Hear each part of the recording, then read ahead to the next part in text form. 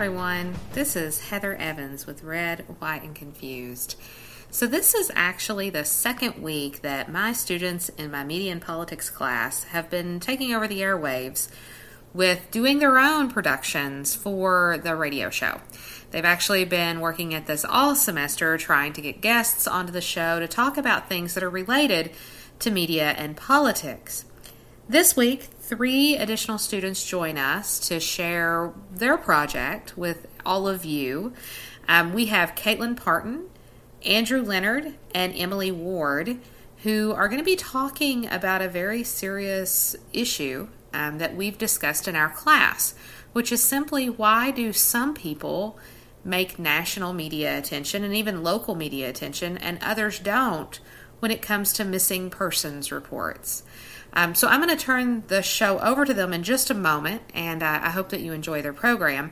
But before I do, I actually wanted to highlight a local missing person who has been missing since September 6th of 2020, Myra Ramey. She has been missing from Davenport, Virginia for a while now, almost coming up on 2 years. Myra was last seen. Actually, it says on her missing persons report, the last contact that she had was from her boyfriend in the early morning hours on September 6th. The statement made was that Myra Ramey and her boyfriend were traveling on Indian Creek Road in the Davenport section of Buchanan County when she got out of the vehicle that they were traveling in, and she has not been seen since. So Myra Ramey has blonde hair, and her natural color is brown, but she had dyed blonde hair at the time. Her hair was approximately shoulder length. She has a scar on her left knee. She also has a faded laser-treated tattoo on her ankle. Her clothing description, she was wearing a blue or gray shirt and gray leggings and bright pink tennis shoes, and she was carrying a Coach purse. Now again, she was reported to be traveling in her boyfriend's vehicle. When she exited the vehicle on the roadway and on Indian Creek Road in the Davenport section of Buchanan County, and has not been located since. I wanted to bring this to your attention. Number one, in case you know of any of the whereabouts of Myra Ramey, I would love for you to reach out to the Buchanan County Sheriff's Office. Their phone number is 276-935-2313. But another reason that I want to bring this up today is that, unfortunately, Myra Ramey's case had very little attention by really any media agency. When we look at the number of times that places like WCYB and WJHL featured articles about her or stories about her, they are few and far between. The last time that I tried looking for articles about Myra, I found one mention on each of those news media websites. So I want to bring attention to this today, especially given that, number one, she's local, and number two, the students are about to share with you their project on missing persons. So I'm going to turn the show over to them. But again, if you know of the whereabouts of Myra Ramey, please reach out to the Buchanan County Sheriff's Office. I hope that you enjoy the program today. Welcome to Red, White, and Confused. We are your hosts, Andrew, Caitlin, and Emily. We are all political science majors here at UVA-Wise, and we are participating in Dr. Heather Evans' media and politics class. Dr. Evans graciously gave us a spot on her show, to which we have made our own segment, Forgotten Stories and Forgotten Bodies.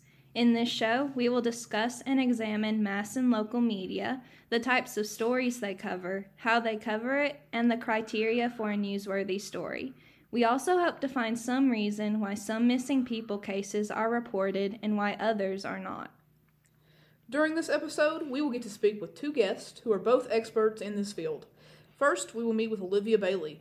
Olivia is a Southwest Virginia native of Chilhowie and a graduate of Emory and Henry College. She has more than a decade of experience gathering news across the nation and working for national news outlets like CNN and CBS. She currently serves as an anchor and reporter for the local NBC affiliate, WCYB. Our second guest is Zach Summers. Zach Summers is a sociologist who studies criminology and criminal law. His research focuses on the intersection of news media, race, and crime, as well as the effect of that intersection on perceptions of crime. And for this podcast segment, we wanted to look at Fox News and CNN to compare what society claims to be our media extremes. We include NBC because our local channel, WCYB, is an NBC affiliate. While viewing Fox News, which is often regarded as entertainment media, it is obvious that Fox News does not have a favorable view of President Biden and the Democratic Party. On the other hand, CNN does have a favorable view of President Biden and the Democratic Party, and quite the opposite when referencing the Republican Party. While NBC is listed as left-leaning, a local station such as WCYB usually stays away from politics and focuses on issues that pertain to challenges facing a region or locality. Our first guest, Ms. Olivia Bailey, is here to speak on this, along with talk about her job as a news host for WCYB. Okay, Miss Bailey. How do they decide what gets covered? So we're at a point in media now that it all comes down to staffing a lot of times. And that really requires prioritizing the most important details of our stories. So there are a number of factors that go into that could change on a daily basis. A lot of times that comes down to how many people is a story going to impact. And just because a story isn't covered one day doesn't mean it's not going to be covered the next. It really just depends on staffing. So if we have, for example, a story that impacts all of Southwest Virginia, that might take precedent on one day based upon a story that's going to impact an individual community, and we may just push that. Or if a situation is breaking, or a situation is dangerous, or people need to know about something immediately, of course, that takes precedence. And really, I think we have a solid understanding of what our communities look like and what needs to be disseminated when. And so we're really fortunate to work in local news to be able, a lot of our people cover beats. So for example, my beat is Southwest Virginia. And so I try and keep a solid pulse on what's happening across the 8 counties and 2 cities that I cover.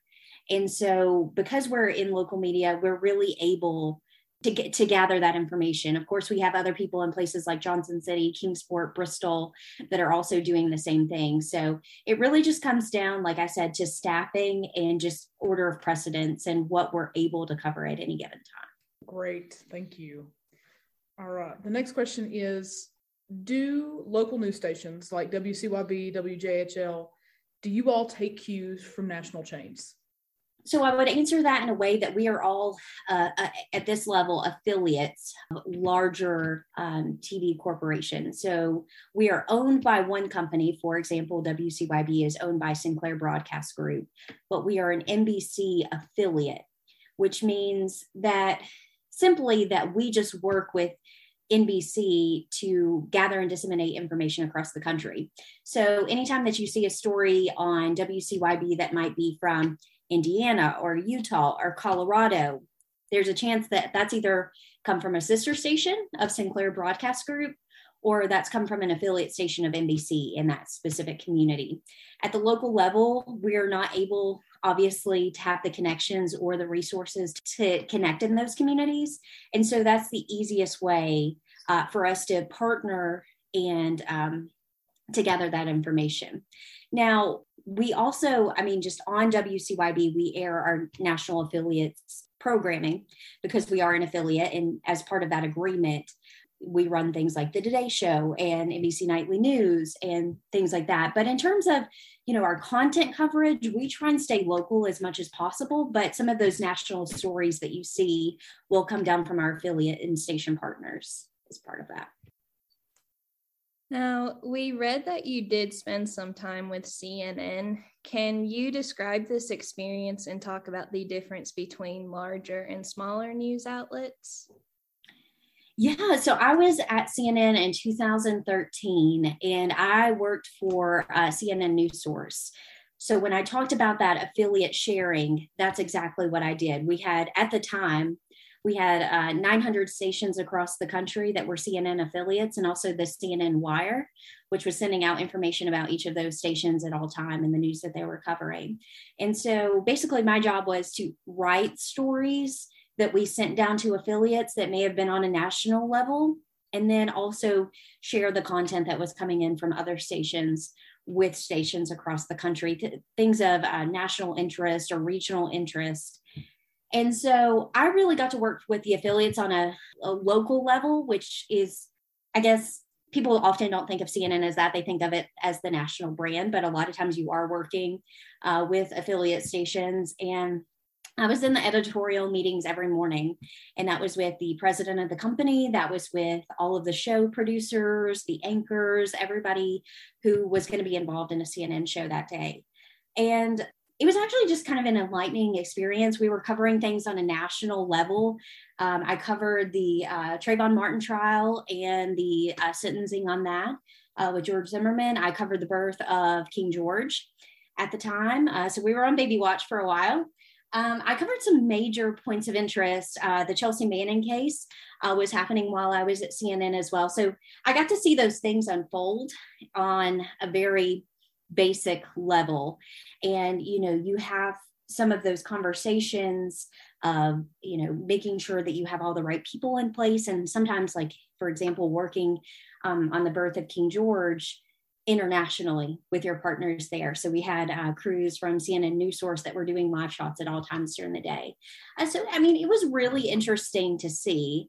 And I also worked at CBS Evening News, so that was on a national level as well.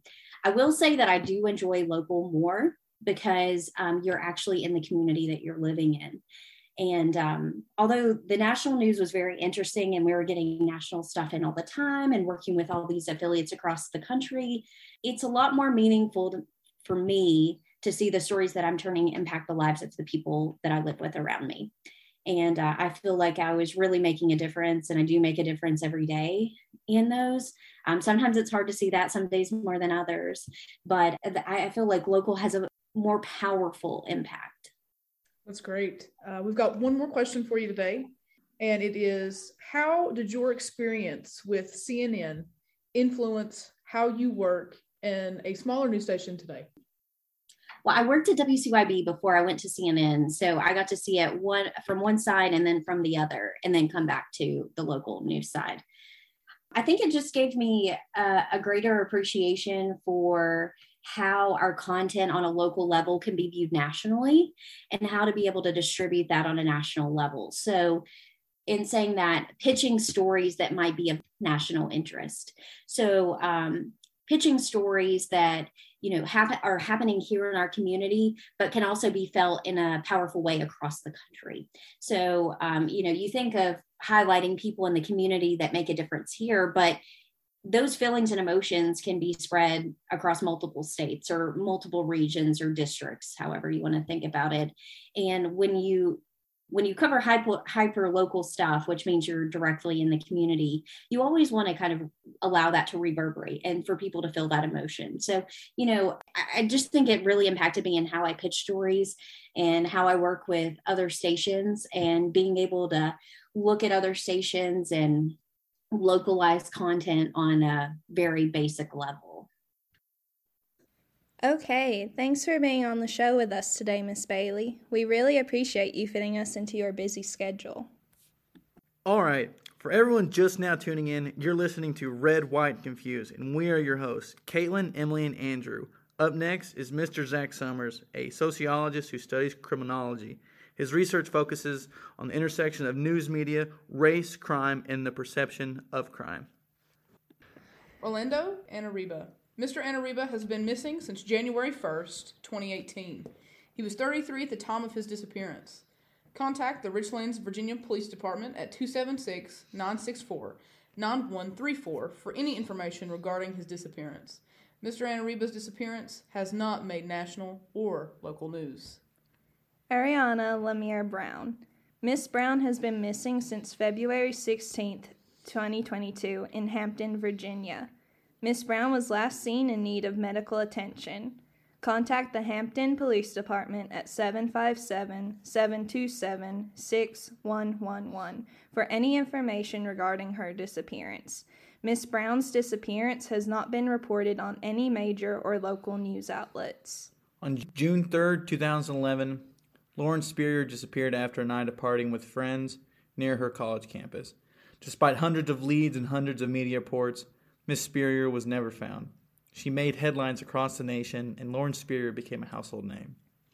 In August of 2021, Gabby Petito went missing while on a road trip with her fiancé, Brian Laundrie.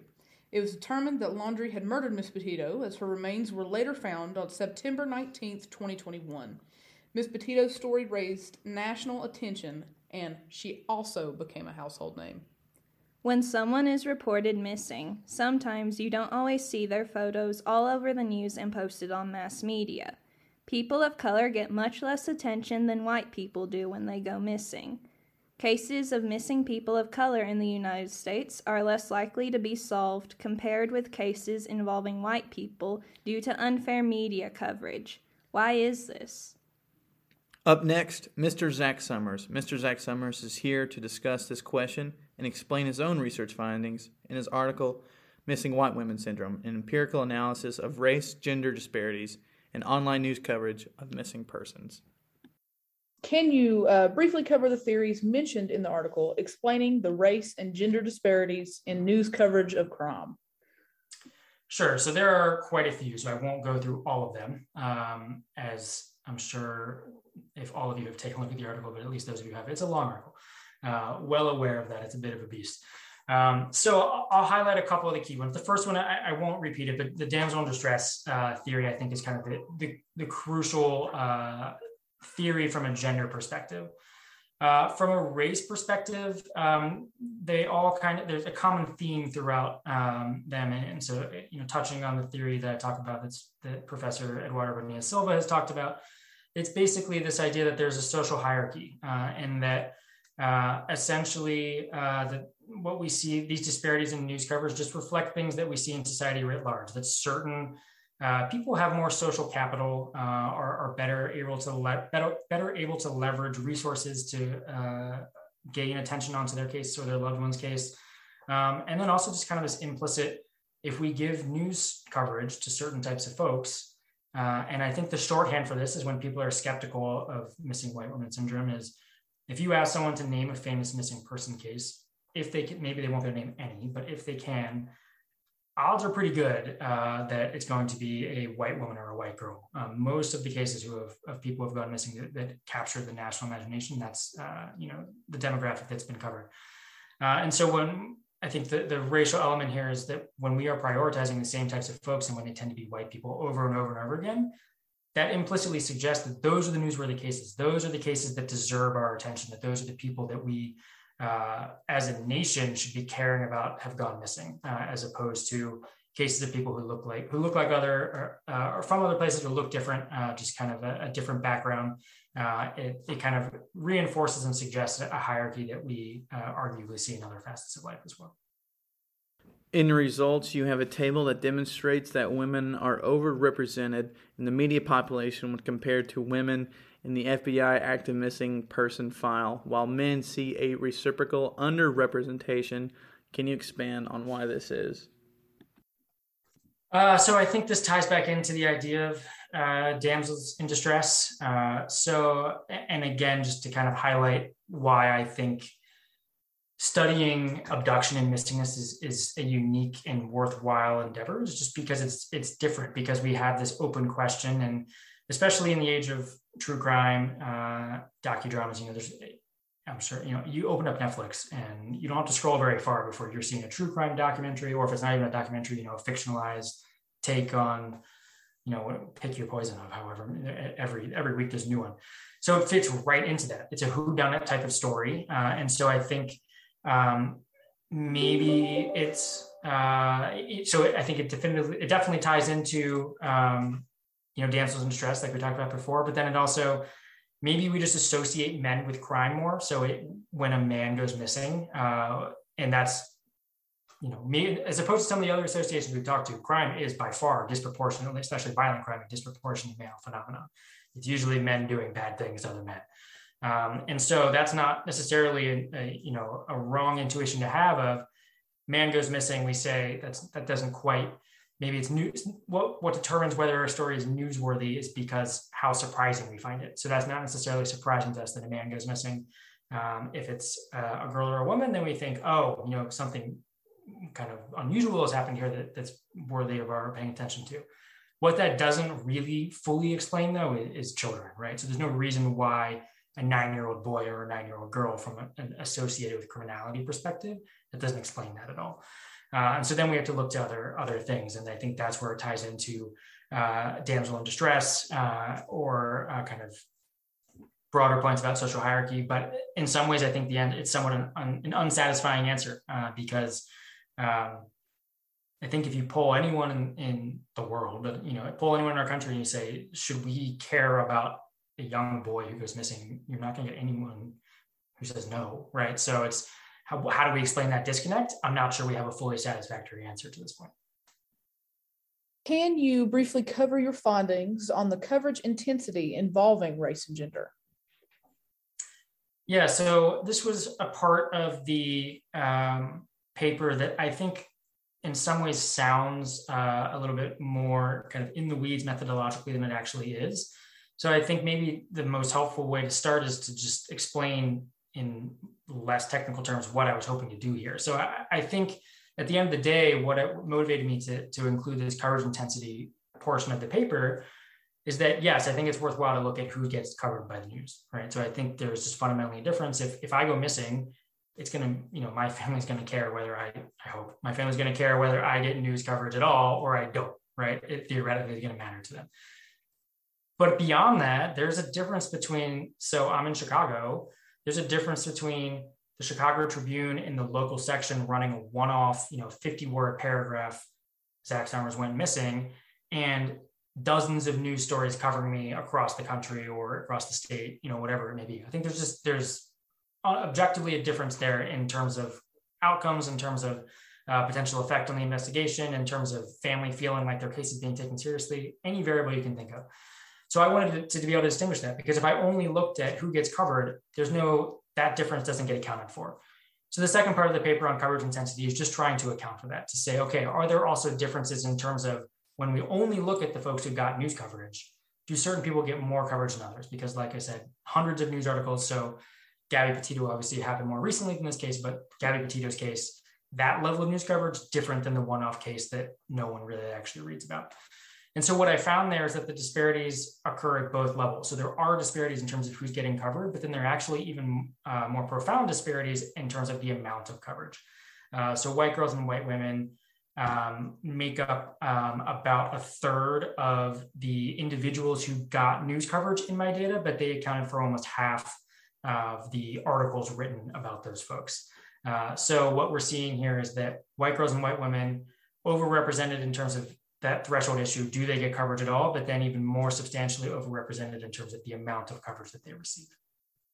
Can you briefly describe the final findings of your research?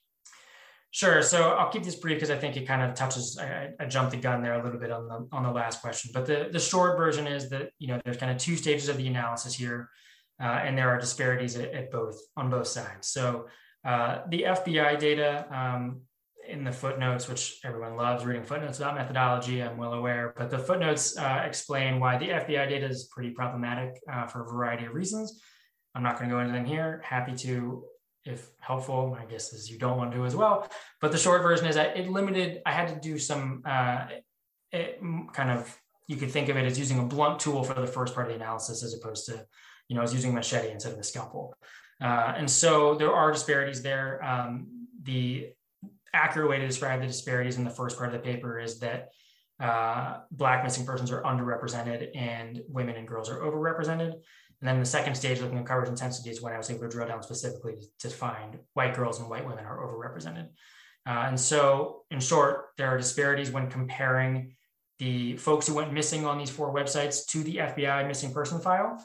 And the disparities existed across all 4 news sources in kind of varying ways. The disparities didn't play out the exact same way, but there are disparities across all 4. And then when just looking within that news, the population of folks who got covered in the news, there were additional and more substantial disparities in terms of the amount of coverage intensity or how much news coverage they actually received. 10th and final question. How do you go about fixing a social problem such as this? It's a tough one. So I think it's a hard thing to do because this isn't a centralized issue, right? There's not like we can go to the national or organization of covering missing persons in the news, right? So there's a couple of things that we can do. I think we can think about it both from the perspective of news organizations, but also as consumers, which I think maybe people are that less inclined to do this, maybe a more counterintuitive aspect of this. The first is something I already talked about, so I'll keep it brief, but is with respect to news organizations themselves, increasing diversity in the newsroom, I think, could have a tremendous impact there. So like I was speaking about previously, ensuring that you have folks with a variety of backgrounds who are going to bring a variety of stories to the table as potential issues to be covered by their organization. From a news consumer perspective, one thing that I try to do is if I see a story, it could be on social media or a news organization about a person who's gone missing from an underrepresented group, I make sure to click it, because at the end of the day, what's driving a lot of this is profit, right? Most news organizations, or at least a lot of them, are for-profit businesses. So they're going to go where their metrics take them. So if there are increased clicks or increased eyeballs on a story or a video about, say, a 65-year-old Asian man who's gone missing, that they're going to react to that in the future. They're going to run more of those stories. So I try to click those. And if you're at all aware with how they measure metrics, it's not actually like click it and then actually read it, because they measure things like how long you engage with the article, if you scroll down, like all sorts of things. So I try to give my eyeballs in that way. There also are, as a news consumer, there are, if you are so inclined, plenty of nonprofits doing really good work to try to raise awareness here. So you can like them on social media, organizations like the Black and Missing Foundation. You can donate to them. You can just try to be as small as it might feel. You can try to be a microphone for these stories and to add another voice to these stories. Because at the end of the day, like I said earlier, you're never going to get pushback of people saying, oh, we shouldn't care about that person who went missing, right? That's never going to be the counter argument. The counter argument is usually, why are you trying to detract from the stories that already have gotten coverage, like Gabby Petito? And I think the response there is, we're not trying to do that. Anyone who cares about this issue, we're just trying to expand the pie. It doesn't have to be a zero-sum game. And so any little thing you can do to help expand that pie, even if it feels like a marginal difference, keeping that conversation going is going to be important, because that's the last thing I'll say is I think awareness is the first issue here. So having this dialogue, having this discussion, it's a cliche. We hear it in all sorts of different contexts, but if the first step to solving a problem, right, is admitting that there is a problem or acknowledging that there is one. So if we don't have these conversations, if you and I, the three of you and I, weren't here having this conversation right now, one fewer opportunity to kind of make this issue better known. Thank you, Mr. Summers. We really appreciate you joining us today. We would also like to thank our listeners for tuning in today on Red, White, and Confused. And thank you, Dr. Heather Evans, for allowing us this time on your show. We are your hosts, Caitlin, Emily, and Andrew, and you just heard from Olivia Bailey and Zach Summers. Don't forget to tune in next week to hear the last student segment of Red, White, and Confused.